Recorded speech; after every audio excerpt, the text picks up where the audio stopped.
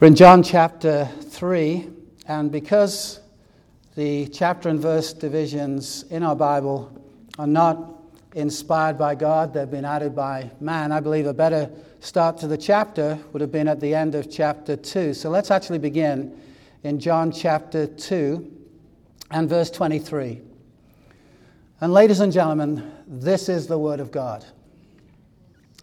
Now, when he was in Jerusalem at the Passover feast, many believed in his name when they saw the signs that he was doing.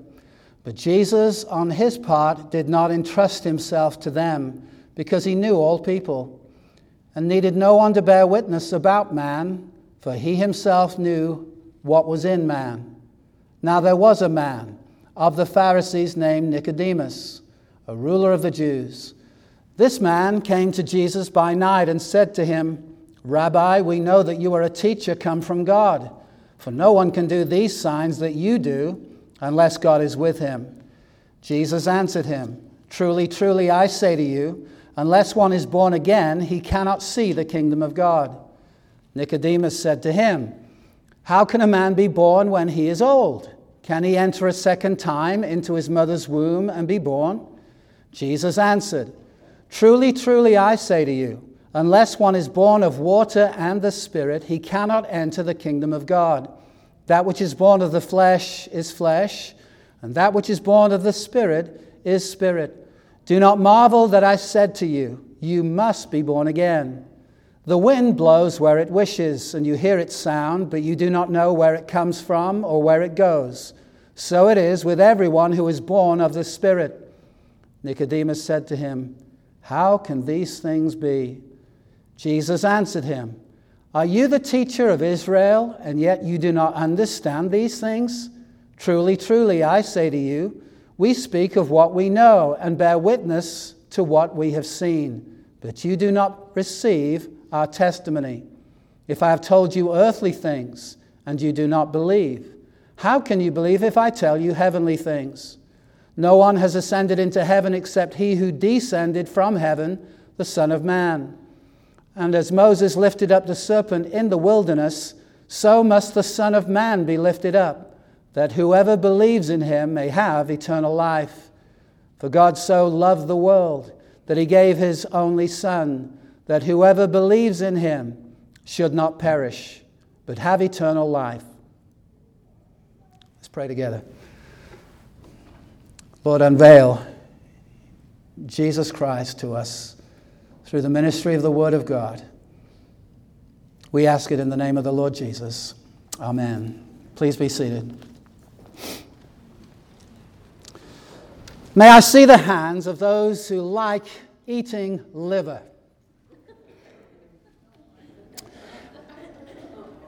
Keep your hands up just for a moment. If you saw there was a special price going for a plate of liver and onions, it would make your day, right? May I now see the hands of those who say you couldn't eat liver and onions no matter what the price?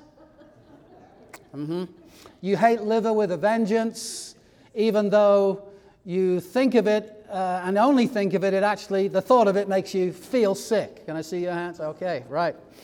Now, if you walked into a restaurant and had 20 different meals available to you on the menu, liver and onions being one of them, those who just raised their hands, would it be true to say you would never choose liver? Can I see your hands? Yep, you'd never choose it. You see, we are not robots. We are volitional creatures. We make choices every day. But we make choices due to inclinations and affections of the heart. With your current inclination against liver and onions, you would never choose it.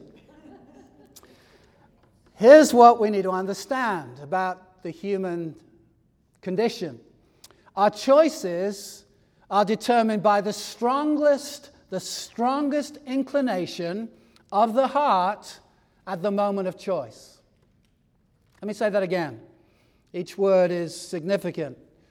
Our choices are determined by the strongest inclination of the heart at the moment of choice. When the choice was made, the choice was your most pressing desire, your strongest desire at that moment. Now, you might make a decision, you might make a choice and immediately regret the choice that you made. You ever heard of buyer's remorse? You bought the thing, you get it home, and then you have regret. I know I shouldn't have bought it. That's all very true, but at the time you bought it, your strongest inclination was to buy it.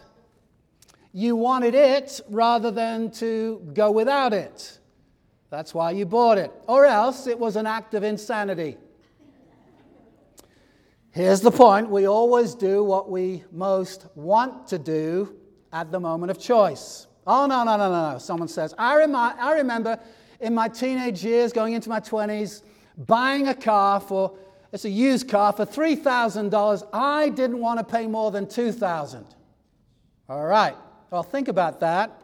Even then, it's still the case. The asking price was $3,000, and your strongest inclination at the moment of that choice was to part with the $3,000 rather than go without the car. You might have been reluctant, but your strongest desire was to buy the car, or else you wouldn't have bought it. Well, I remember hearing of someone, and actually it was me, they say, that I was walking down the street in New York, and someone comes up to me with a gun and says, your wallet or your life. Well, think that through. In that situation, the mugger has reduced your options to two. He's reduced your choices to two. Stay alive or hand over your wallet. Now, some would say in that scenario, take it. I want to live. Just get out of here. Go. But there are others who might say, I'm not handing you my wallet. You'd have to kill me first over my dead body. All right. Now, that way, you actually might lose your life and your wallet. But you see, even in that scenario, your desire to live is greater than your desire to hold on to the wallet, and it all stands. Faced with a gun to your head, choice is reduced to two. It's not what you woke up in the morning thinking, this is what I want to do with my wallet. I want to give it to a stranger this morning. But you did it when you were forced into that scenario because of the desire of your heart. Again, your choices, my choices, are determined by our strongest inclination at the moment of choice. Now, I say all that for a reason. You're saying, I'm glad. I'm glad there's a reason. If you're in the kingdom of God, how come? If you've repented of sin, and if you've put your faith in Jesus Christ, how come you did that? You repented. Now, God doesn't repent for you. You repent. You put your faith in Christ. No one does that for you. Now, the Bible's answer as to why you made that choice, why you repented, why you chose Jesus in that sense, is because of a birth. You entered the kingdom of God because of God's activity, and get this, He changed the disposition of your heart. He gave you a new heart that wanted Him, which is why you came freely and willingly to Christ. Jesus couldn't be more clear about this. Nor could Paul, nor could Luke, nor could John, nor could, in the Old Testament, Ezekiel. It's the teaching of the Bible. God does major heart surgery, actually a heart transplant, on people, giving them new hearts before they can enter the kingdom of God. That's the clear teaching of Jesus. So, although it's you that put your faith in Christ to be saved, your faith is a divine gift. Ephesians chapter 2 puts it this way, for by grace you have been saved through faith, and this is not your own doing, it is the gift of God, not a result of works, so that no one may boast. For we are His workmanship, created in Christ Jesus for good works. We're not saved by good works. We're saved for good works, which God prepared beforehand that we should walk in them. Don't miss the point of verse 8. The grace, the salvation, and the faith, all of it is the gift of God. All of it. Your faith is not your contribution to your salvation. Otherwise, you've got a little bit of glory for yourself. Lord, you did most of it, but how can I say this humbly? I brought the faith. No, even the faith you have is God's gift. Philippians 1:29, for it's been granted, notice that word, for it's been granted to you that for the sake of Christ you should not only believe in him, but also suffer for his sake. Because of the passage, we tend to focus on the suffering. God grants us the gift of suffering. But don't forget the other part of the verse. It says God grants us to believe in him. God gives it. It's in Hebrews chapter 12, verse 2. Looking to Jesus, the author, the founder, and the perfecter of our faith. If there's a book, there's an author. If there's faith, there's an author for your faith. And it wasn't you. He wrote the book on your faith. Saving faith is not something that you were born with. It's something you were born again with. The new birth, being born again, can be defined this way. Others have done it. The life of God in the soul of a man. It's not there by our inheritance from Adam. It's there by our relationship with the new Adam, the last Adam, the Lord Jesus. And by the Holy Spirit, he puts the life of God in the soul. Here's something that is very, very vital that we grasp. And again, we're going to see it in our Bibles. It's a technical phrase, but once you get it, it opens up so much of your understanding of how much glory to give to God. And that's this. 3 words. Regeneration precedes faith. Regeneration, that's the new birth. Generate means to make alive. Regenerate means to make alive again. Regeneration comes before faith. Many in our world believes that you make a choice, you make a decision, you put your faith in Christ, then you will be born again. That's opposite to what Jesus is going to tell us in John chapter 3. We are not able to put faith in Christ. Here's why. Because we don't want to. We may have an interest in God, we may not. We may have a religious interest, we may not. What we don't have in Adam is a love for the true God and for his gospel. And so God has to take out the heart of stone. By the way, hearts of stone have no pulse. And put in a heart of flesh that beats to know Christ. And that happens in terms of sequence before we have faith. I translate faith or define it this way. Faith is the gift of a loyal heart devotion to the truth claims of Christ and his gospel. Let me say that again. Faith is the gift of a loyal heart devotion, not a temporary interest, but a loyal heart devotion to the truth claims of Christ and his gospel. Let me ask you again, how come you're in the kingdom? Well, I repented, I believed, I understand. Why? Why did you and not your neighbor who heard the same message perhaps? Maybe you've got an identical twin raised in the same house. These things happen. One hears the gospel and responds in repentance and faith. One walks away and never goes near a church again. Well, if it's because one was more humble and pliable and appreciative by nature, they've got something to boast about. But the Bible says that both were born dead in sin in Adam.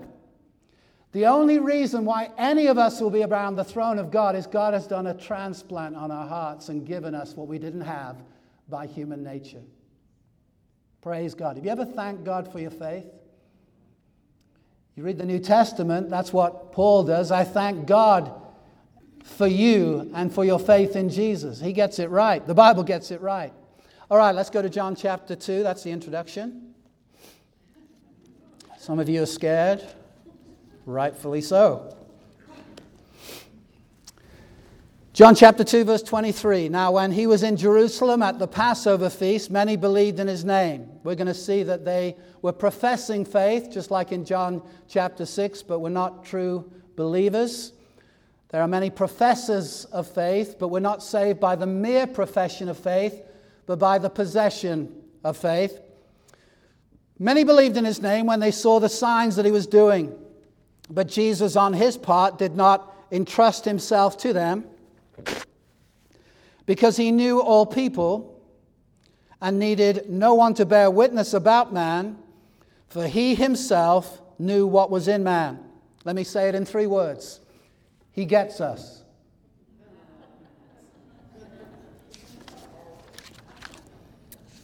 Notice, verse 25. He needed no one to bear witness about man, for he himself knew what was in man. Now verse 1. Now there was a man of the Pharisees named Nicodemus. He was a man. God knew, Jesus knew what was in his heart. We're told that he was a Pharisee. It's a word that means separatist. He was separated unto God's law. We're told in history there are around 6,000 Pharisees in Israel at the time that this conversation took place. We're then told Nicodemus was a ruler of the Jews. Do you see that in verse 1? A ruler of the Jews. So not only a Pharisee, but a ruling Pharisee, a ruler of the Jews. That would mean he was a member of the Sanhedrin. He had a position of true religious prestige, true religious power. To be in the Sanhedrin meant you were a ruler amongst the Pharisees. Verse 11 in our passage will inform us that he is more than simply in the Sanhedrin. He's the leader. He is the teacher. Jesus said, you are the, not a, the teacher of Israel.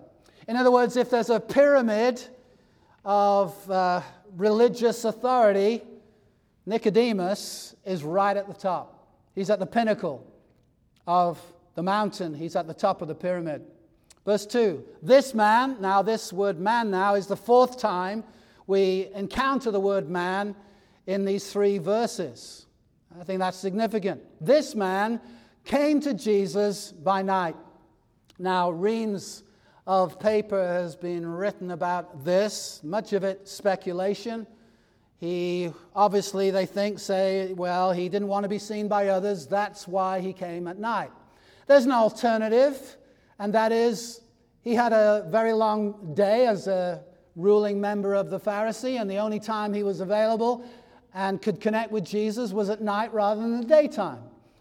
I believe this about our interpretation of Scripture. Let's only go by what the text says rather than read into the text. Oh, he came at night. Obviously, he was scared to be seen in the day. You don't know that. All we're told is he came at night. Can that be enough?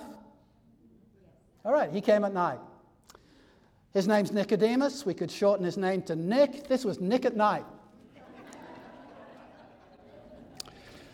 Now, maybe it was because Nicodemus didn't want to be seen by others. He could have had a hard day. We're not told, and I don't want to speculate. But he came to Jesus by night. That's the setting. And said to him, Nicodemus said to Jesus, Rabbi, which means he acknowledged him as a teacher, which was, again, amazing in that Jesus never went to rabbi school. Rabbi, we know that you are a teacher come from God, for no one can do these signs that you do unless God is with him. What we see here is good theology on display. Jesus performed indisputable miracles, and Nicodemus knew it. And he realized that must have, these things must have a divine source.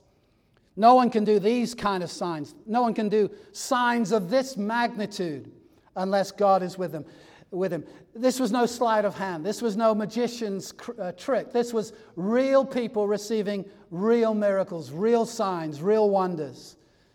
And Nicodemus understood God is the only person, God is the only source of this. Verse 3, Jesus answered him. Now what is interesting to me is Nicodemus hadn't raised a question. but Jesus was answering him. And that's because Jesus knows all men, and he knew what was the cry of his heart. He may not have spoken it, but Jesus knew his heart. And the question was, how do I get in the kingdom of God? And Jesus goes about the task of answering that question. Jesus answered him. And you know how in preaching someone might preach and someone in the congregation might give encouragement to the preacher by saying, Amen. That means that's it, that's right, that's the way it is, that's true. And that's at the end of a statement. You say something and they say Amen. Jesus starts with the amens. Literally, it's Amen, Amen, I say to you. And we have the English expression, Amen. In other words, this is true, this is true. And usually when you see this, just about everything he's about to say might be rejected by the hearer. But this is true anyway. You see, truth is not determined by how many people believe it.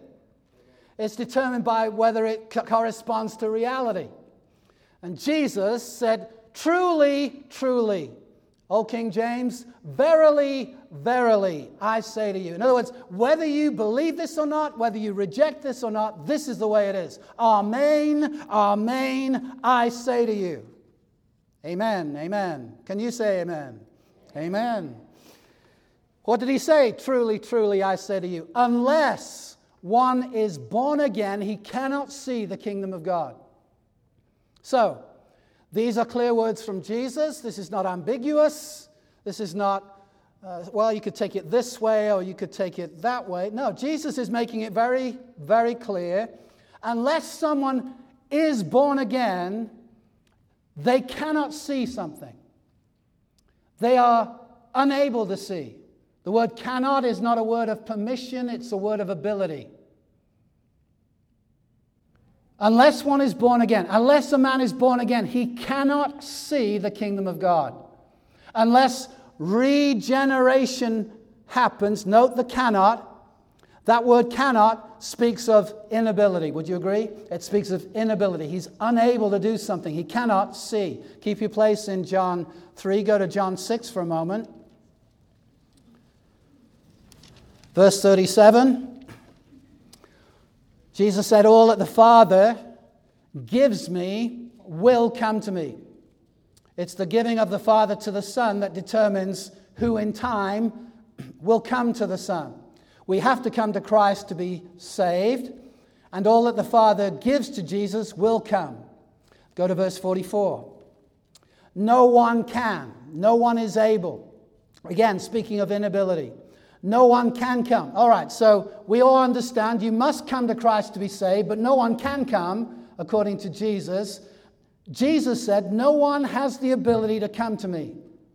If that was the end of the statement, all would be lost. Everyone would be lost. You need to come, but you can't. Wow, what a message.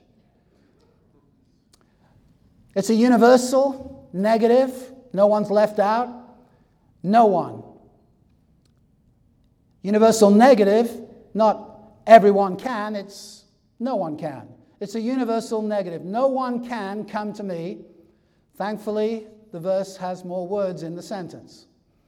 Unless the Father who sent me draws him, and I'll raise him up on the last day. Don't forget that last clause. What's, again, amazing in this verse is Jesus makes it clear, speaking to unsaved people, you can't come to me unless the Father draws. And by the way, those he draws not only come to me, but are raised up on the last day. They don't come for a while and then fall away. No, God has the power to draw people to Christ in such a magnitude way, a major way, a mega way. He overcomes their resistance to come. They not only come, but are kept so that they're raised up on the last day, which is a definition of eternal life. They come, and when they come, all of them who are drawn in this way come and are raised up on the last day. They have eternal life. Go to verse 65. He repeats it. He said, this is why I told you that no one can come to me. Same words. Unless it's, what does it say? Granted him by the Father. Back to John chapter 3. Jesus said, unless one is born again, he cannot see the kingdom of God. No one is born a Christian. We cannot see. We are blind to something. Blind to what? Well, according to Jesus' words, the kingdom of God. God's right of rulership and the desire to come under the rule of Christ. We're blind to the beauty of it, blind to the glory of it, blind to the kingdom of God. This, by the way, is totally consistent. Our Bibles are consistent with Paul in 2 Corinthians 4, verse 4. You remember in verse 3 he said or wrote, even if our gospel's veiled, it's veiled to those who are perishing. A veil is something that goes over the eyes.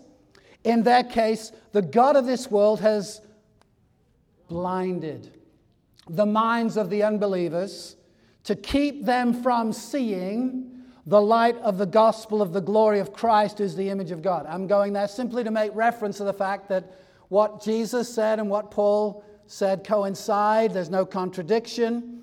We're blind outside of the act of God. To be blind is more than being short-sighted.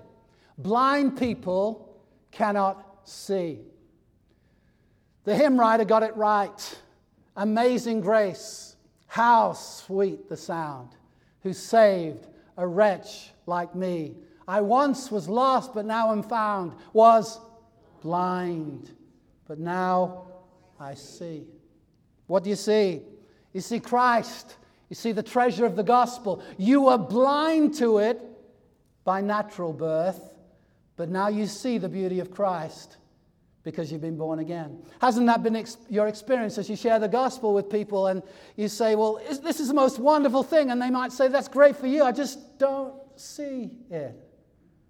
That's why they need more than a new set of spectacles. They need the miracle of new eyes. That takes the work of the Holy Spirit. We can bring the gospel to the ear. Only the Holy Spirit can bring it to the heart. That's our condition, naturally inherited from Adam. We're alive physically, but dead spiritually. Paul, writing to the Ephesians, the Christians in Ephesus, in Ephesians chapter 2, writes, and you, Christians, you he made alive who were dead in trespasses and sins. I've looked that word up, dead, and in the original language, and it means dead. We're born DOA, we're born dead on arrival, alive physically but dead spiritually. We all need new birth if we're going to enter the kingdom of God. We're not born into the kingdom of God, we're born again into the kingdom of God. Unless a man is born again, he cannot enter. That's our condition. We're the walking dead. A woman came to George Whitefield. He was a notorious, wonderful preacher, one of my favorite preachers in all church history. He had been preaching on the new birth everywhere he had gone, and the lady had heard him several times. She came up to him after one of the preaching sermons and said, why do you keep preaching, Mr. Whitefield, why do you keep preaching, you must be born again? He answered, dear lady, because you must be born again. Verse 4. Nicodemus said to him, how can a man be born when he is old? Can he enter a second time into his mother's womb and be born?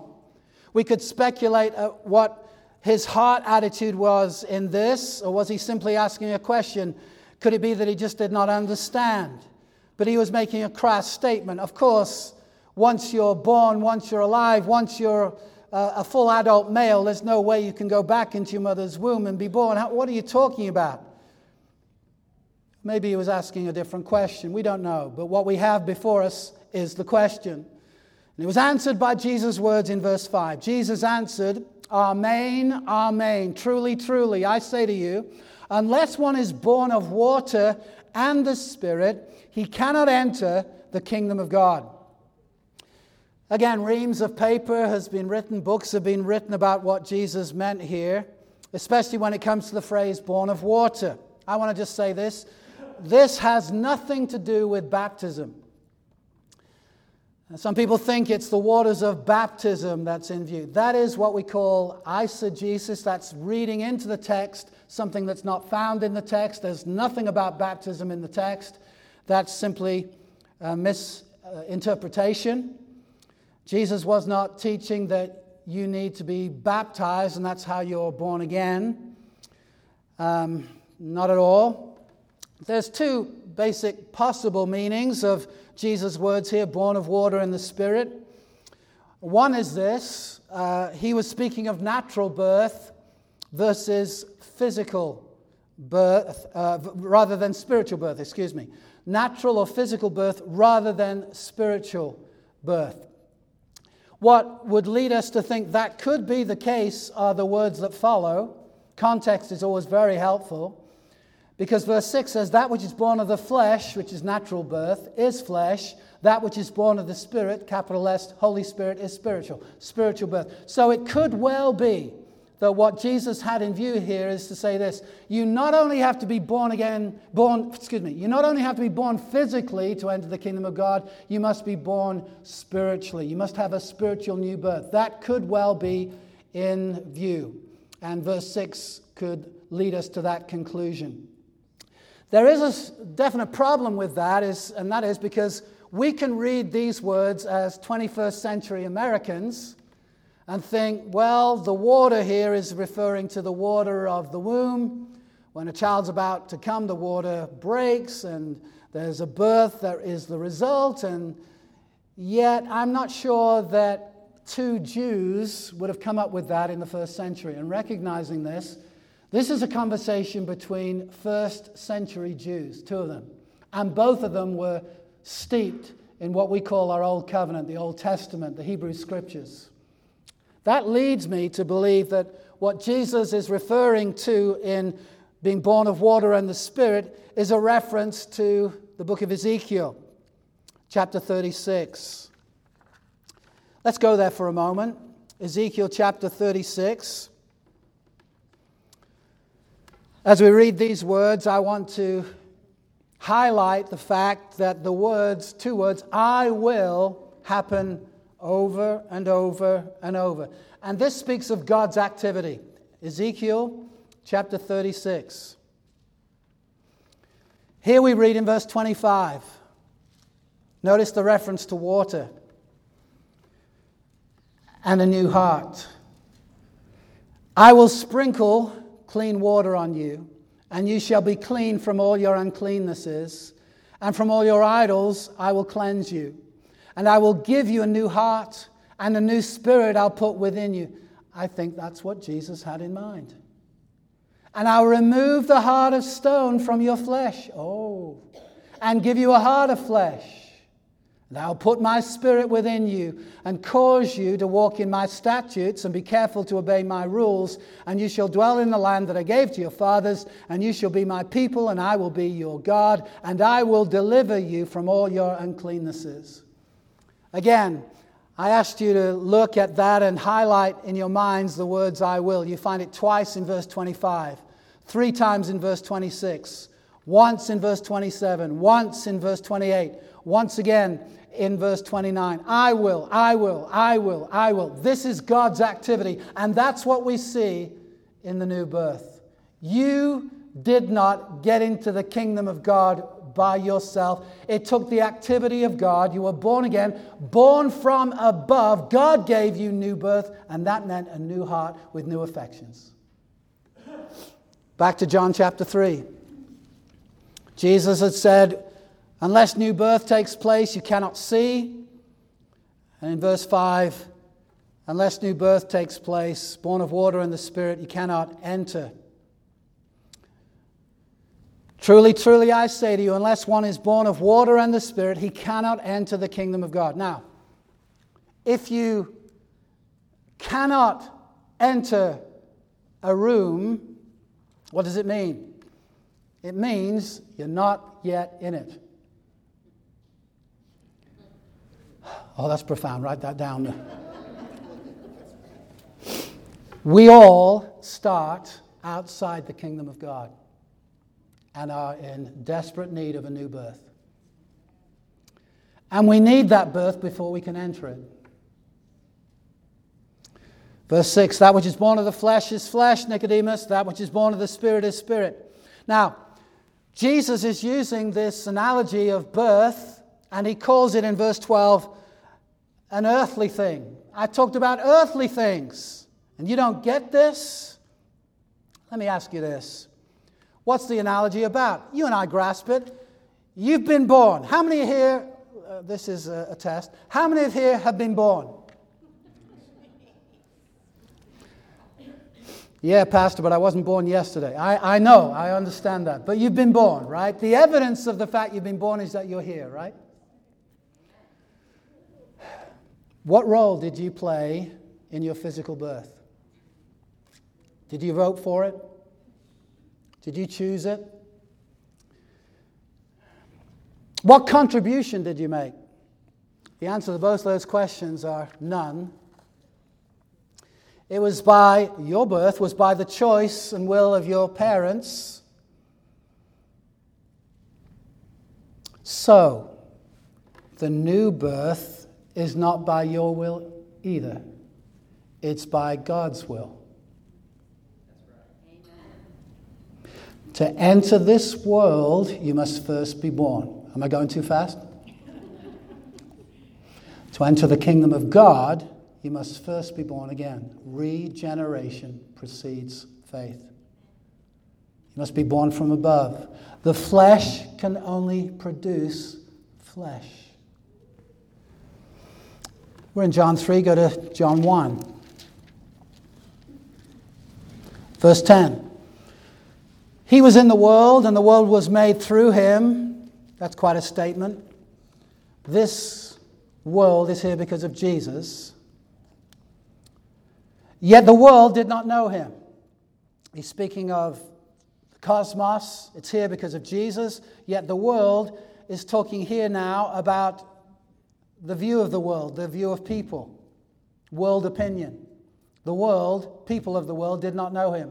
He came to his own, a reference to the Jewish people, and his own people did not receive him. But to all who did receive him, who believed in his name, that's activity of man, Pastor. That's activity of man. Well, keep reading.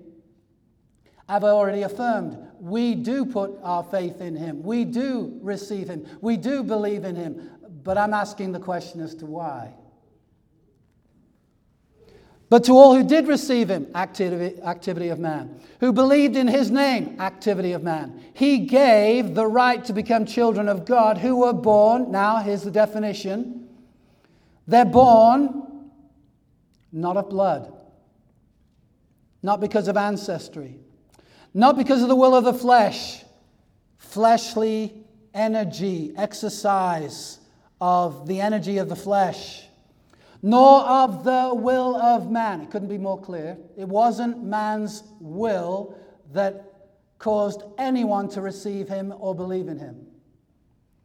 But the reason is not that they were born of blood, flesh, or will of man, but were born of God. In other words, you see someone receiving Christ, believing on the name of Christ, it's a result of them being born of God. God did it. God gave faith and causes people to receive Christ. Back to John 3.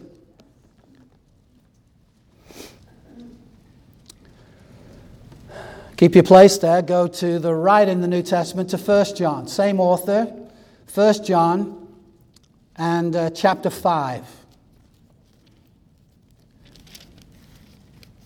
When you see something once in Scripture, take note. When you see it over and over and over again, God is making something abundantly clear, and we should really grab hold of it. 1 John chapter 5, same author as the Gospel of John, the Apostle John. He writes in chapter 5, verse 1, everyone, that's an all-inclusive statement, everyone who believes that Jesus is the Christ has been born of God. We'll stop there just for a moment. Read it again. Everyone who believes that Jesus is the Christ has been born of God. Isn't that interesting? At the end of the verse, it does not say is born of God. It says has been. It's very specific. I make mention of the fact because in the original language, everyone who believes is in a present tense setting, a continuous action. This is not someone who says yes to Jesus for a moment and then has no interest. This is someone who goes on believing. So they're believing now and they continue to believe. You and I, if we see someone going on in their faith in Jesus, here's what the Scripture says. Everyone who believes that Jesus is the Messiah, Christ, has been born. The Greek word is genesanta. It is in the perfect tense. What this refers to is an action already complete with abiding effects. In other words, illustration. You're witnessing a minor collision in a parking lot between two cars. One car bumps into the other. Before the collision, there are no dents. After the collision, there are dents. And because of the collision, those dents will be there until they are removed. There's an abiding effect of something that has happened. That's what your faith is. It's something you can see now, and if you can see it now, it's because something happened previously. When did the dents come? Before the accident or after? After. Actually, at the time, right? As soon as, there wasn't this 18-second delay. As soon as the car bumped into the other car, there are dents. And if you belong to Christ, there will be evidence.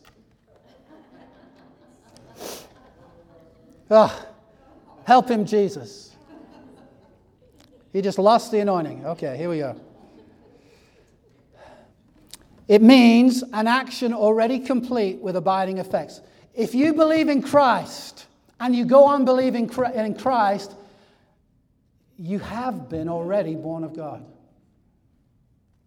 In other words, if you see someone going on believing in Jesus as the Christ, it's evidence of the fact that they've already been born of God. Again, regeneration precedes faith.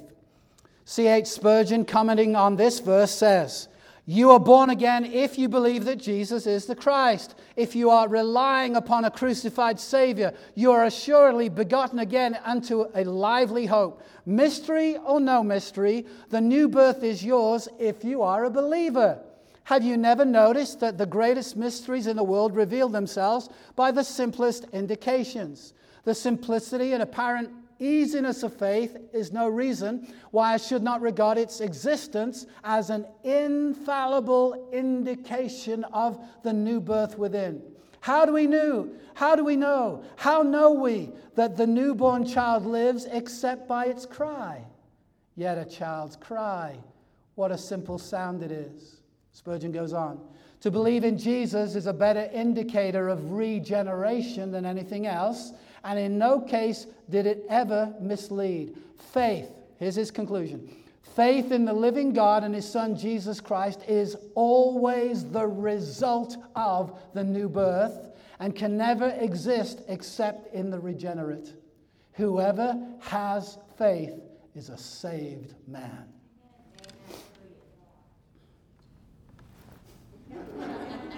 Verse 7. Do not marvel that I said to you, you must be born again. This is soteriology 101. This is basics on salvation. It's obvious. You don't know this, Nicodemus? The new birth is is a necessary birth. It's not an optional extra. There's not Christians and then there's born-again Christians. You're either a born-again Christian or you're not a Christian. It's essential. It's compulsory. It's required. It's mandatory. It's demanded. You must be born again. Ladies and gentlemen, have you been born again? You'll know it by your affections. What is not there outside of new birth is a desire for the true God and the true gospel. It's a desire for Him. Now, you must be born again. You must be born again. Nicodemus, you must be born again. I want to ask you individually, have you been born again? Knowing that, the necessity of the new birth, we should seek this out immediately. After I bought my first Bible, I bought Sometime later, my first Christian book was by Billy Graham. It was in 1980, 81, I think I bought the book. And it was called How to Be Born Again. It was all about making a decision for Christ. He had a magazine called Decision Magazine, which would sum up his theology. And as greatly as Billy Graham was used, I believe he got it wrong on the subject of the new birth.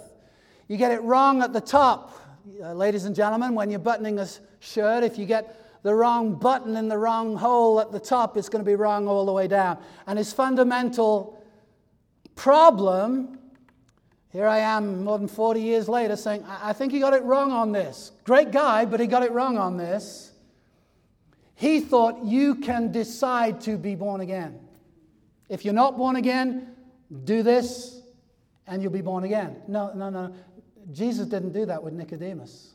He just said, you must be. And so inherent in that is, well, if you must be, there must be something I can do.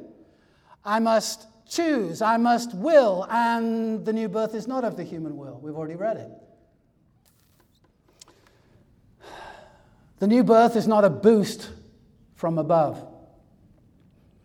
It's a birth from above. Now, there's already much mystery, if you haven't already realized that, in this passage, but it gets worse. Let's continue reading. Verse 8. He's just said you must be born again. You'd expect Jesus then to lay it out and say, look, next service, tomorrow, 10 a.m., be here. I'll make an altar call. You walk down the altar call, walk to the front, fill out the card, and you're in. Oh, raise up a hand first, of course. No, you must be born again. Next statement, the wind blows where it wishes. You hear its sound, but you don't know where it comes from or where it goes. So it is with everyone born of the Spirit. Can you imagine Nicodemus? He's just been told, it's imperative you're born again, and the wind blows where it wishes.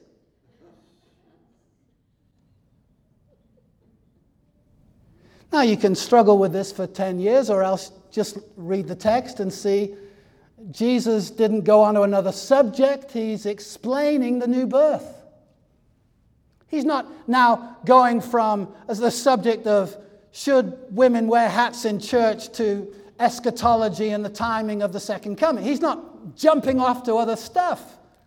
He says, you must be born again, and the wind blows where it wishes. And that, ladies and gentlemen, is the point. Jesus teaches unsaved people, Nicodemus here, human depravity. The inability to believe outside of the act of God. It's basic truth. This is John chapter 3. This is not obscure. This is not tucked away in some verse in Ezekiel chapter 17 somewhere. No, Nicodemus, you're the teacher in Israel, the teacher. You've got to get this. Salvation is not in your power, it's in God's. It's not under your control, it's in God's. Salvation is at the mercy of God alone.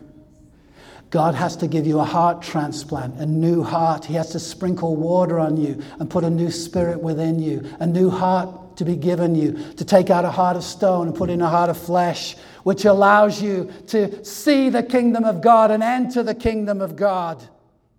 Outside of this, again, to quote Paul in Romans, the mind set on the flesh, Romans 8 verse 7, is hostile to God, not indifferent, not neutral. For it does not submit to God's law. Indeed, it cannot. Strong words. Those who are in the flesh, that's those who are unregenerate, cannot please God. Christian, take the cannots seriously. Unless the man is born again, he cannot enter or see the kingdom of God. Those who are in the flesh cannot please God. Does it please God to come to Christ? Sure it does. You can't do that while you're in the flesh. You must have a new nature. You must be born again. This is not obscure. Those two cannots in Romans 8, 7, and 8 have to be taken seriously. But there's more. 1 Corinthians 2:14, the natural person does not accept the things of the Spirit of God, for they are folly to him. He is not able. He cannot understand them because they're spiritually discerned. Well, Pastor, if man cannot enter the kingdom of God outside of new birth, how is it true that man is responsible? Great question. Here's the answer. We're going to close with this. Because the cannot is not because of a physical inability, but a moral one. A moral inability. What do I mean by that? A man sits in his favorite chair. Jesus says, "Get up, come to me, follow me." But there's a problem. The man tries to obey the call. And what we haven't noticed until just now is while he's sitting in the chair, there are 10 leather straps tying him to the chair. And as much as he tries to lift himself from the chair, he cannot because of a physical restriction. He cannot break free to get out from the chair. That is what we would call a physical inability. If that was the case, it wouldn't be right for God to condemn someone because of a physical inability. You don't ask someone with no legs to run the 100 meters at the Olympics. They're not able. There's a physical inability. But that's not the situation before us. Here's the Bible reality. The man is sitting in his favorite chair. Jesus says to him, "Up from the chair, come to me, come follow me." And the man says, "Actually, I love my chair. I love sitting in my chair. I'm not going to get up and come. I love and prefer my chair."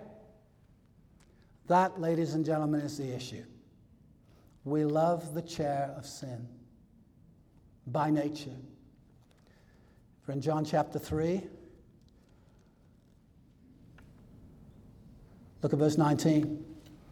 "And this is the judgment, the light has come into the world, and people loved the darkness." They loved their chair of sin, "rather than the light, because their works were evil. For everyone who does wicked things hates," they're not neutral, "hates the light." Everyone, not some, not 80%. On a bad day, 88%. No, 100%. Everyone who does wicked things hates the light and does not come to the light, lest his works should be exposed. But whoever does what is true comes to the light. Oh, that's activity of man. Oh, yeah, but keep reading.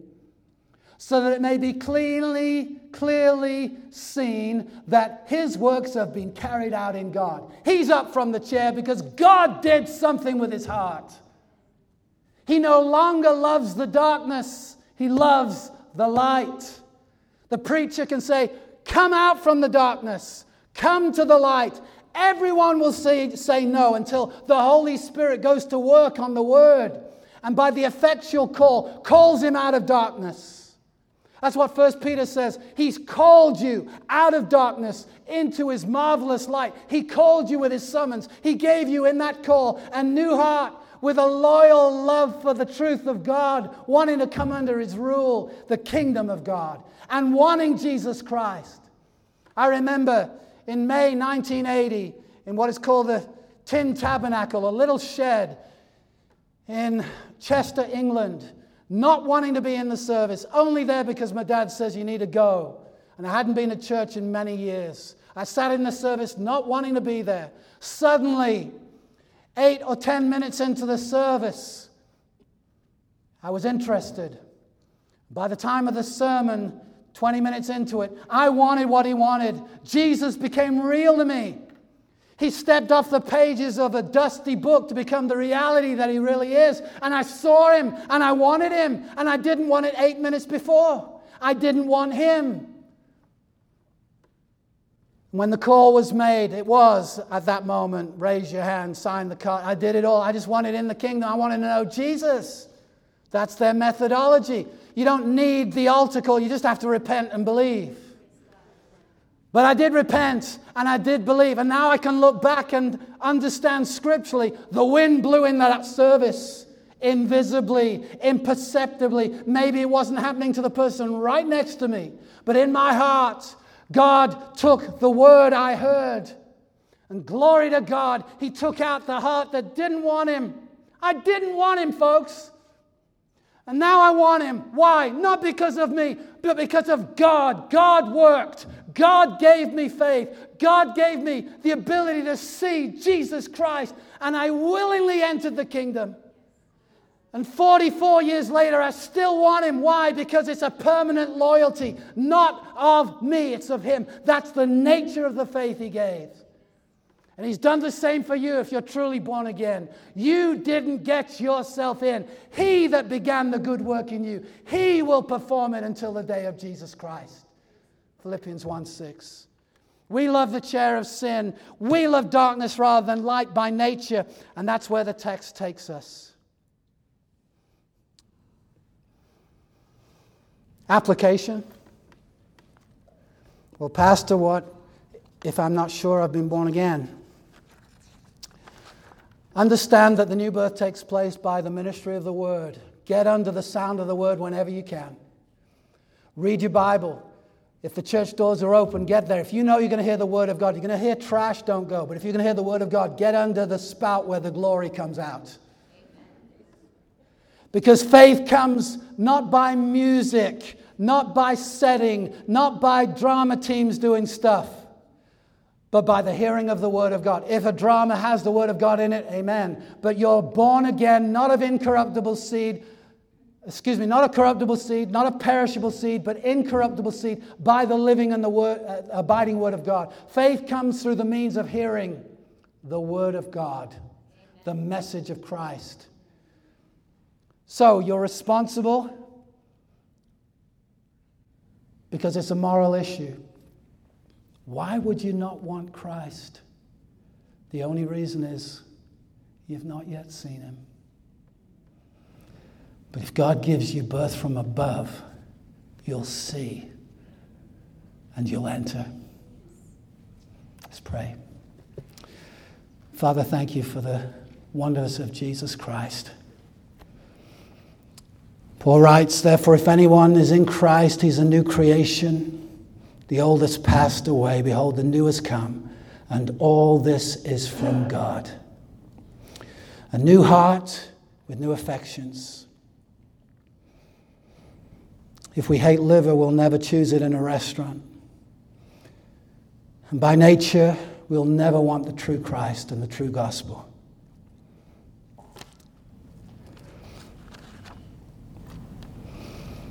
By nature, we don't like some people. One of the evidences of new birth, 1 John 3:14 says, is we know we have passed out of death into life is because we love the brothers. If we've got new birth, we want a treasure in the kingdom. We'll do what you say with our finances. We'll do what you say because we want to come under the rule of God. Lord, help us to see this in every aspect of our life. And those without new birth, would you give them new birth this day? And may we understand that every new birth is a radical birth. Show us Christ, we pray in Jesus' name. Amen.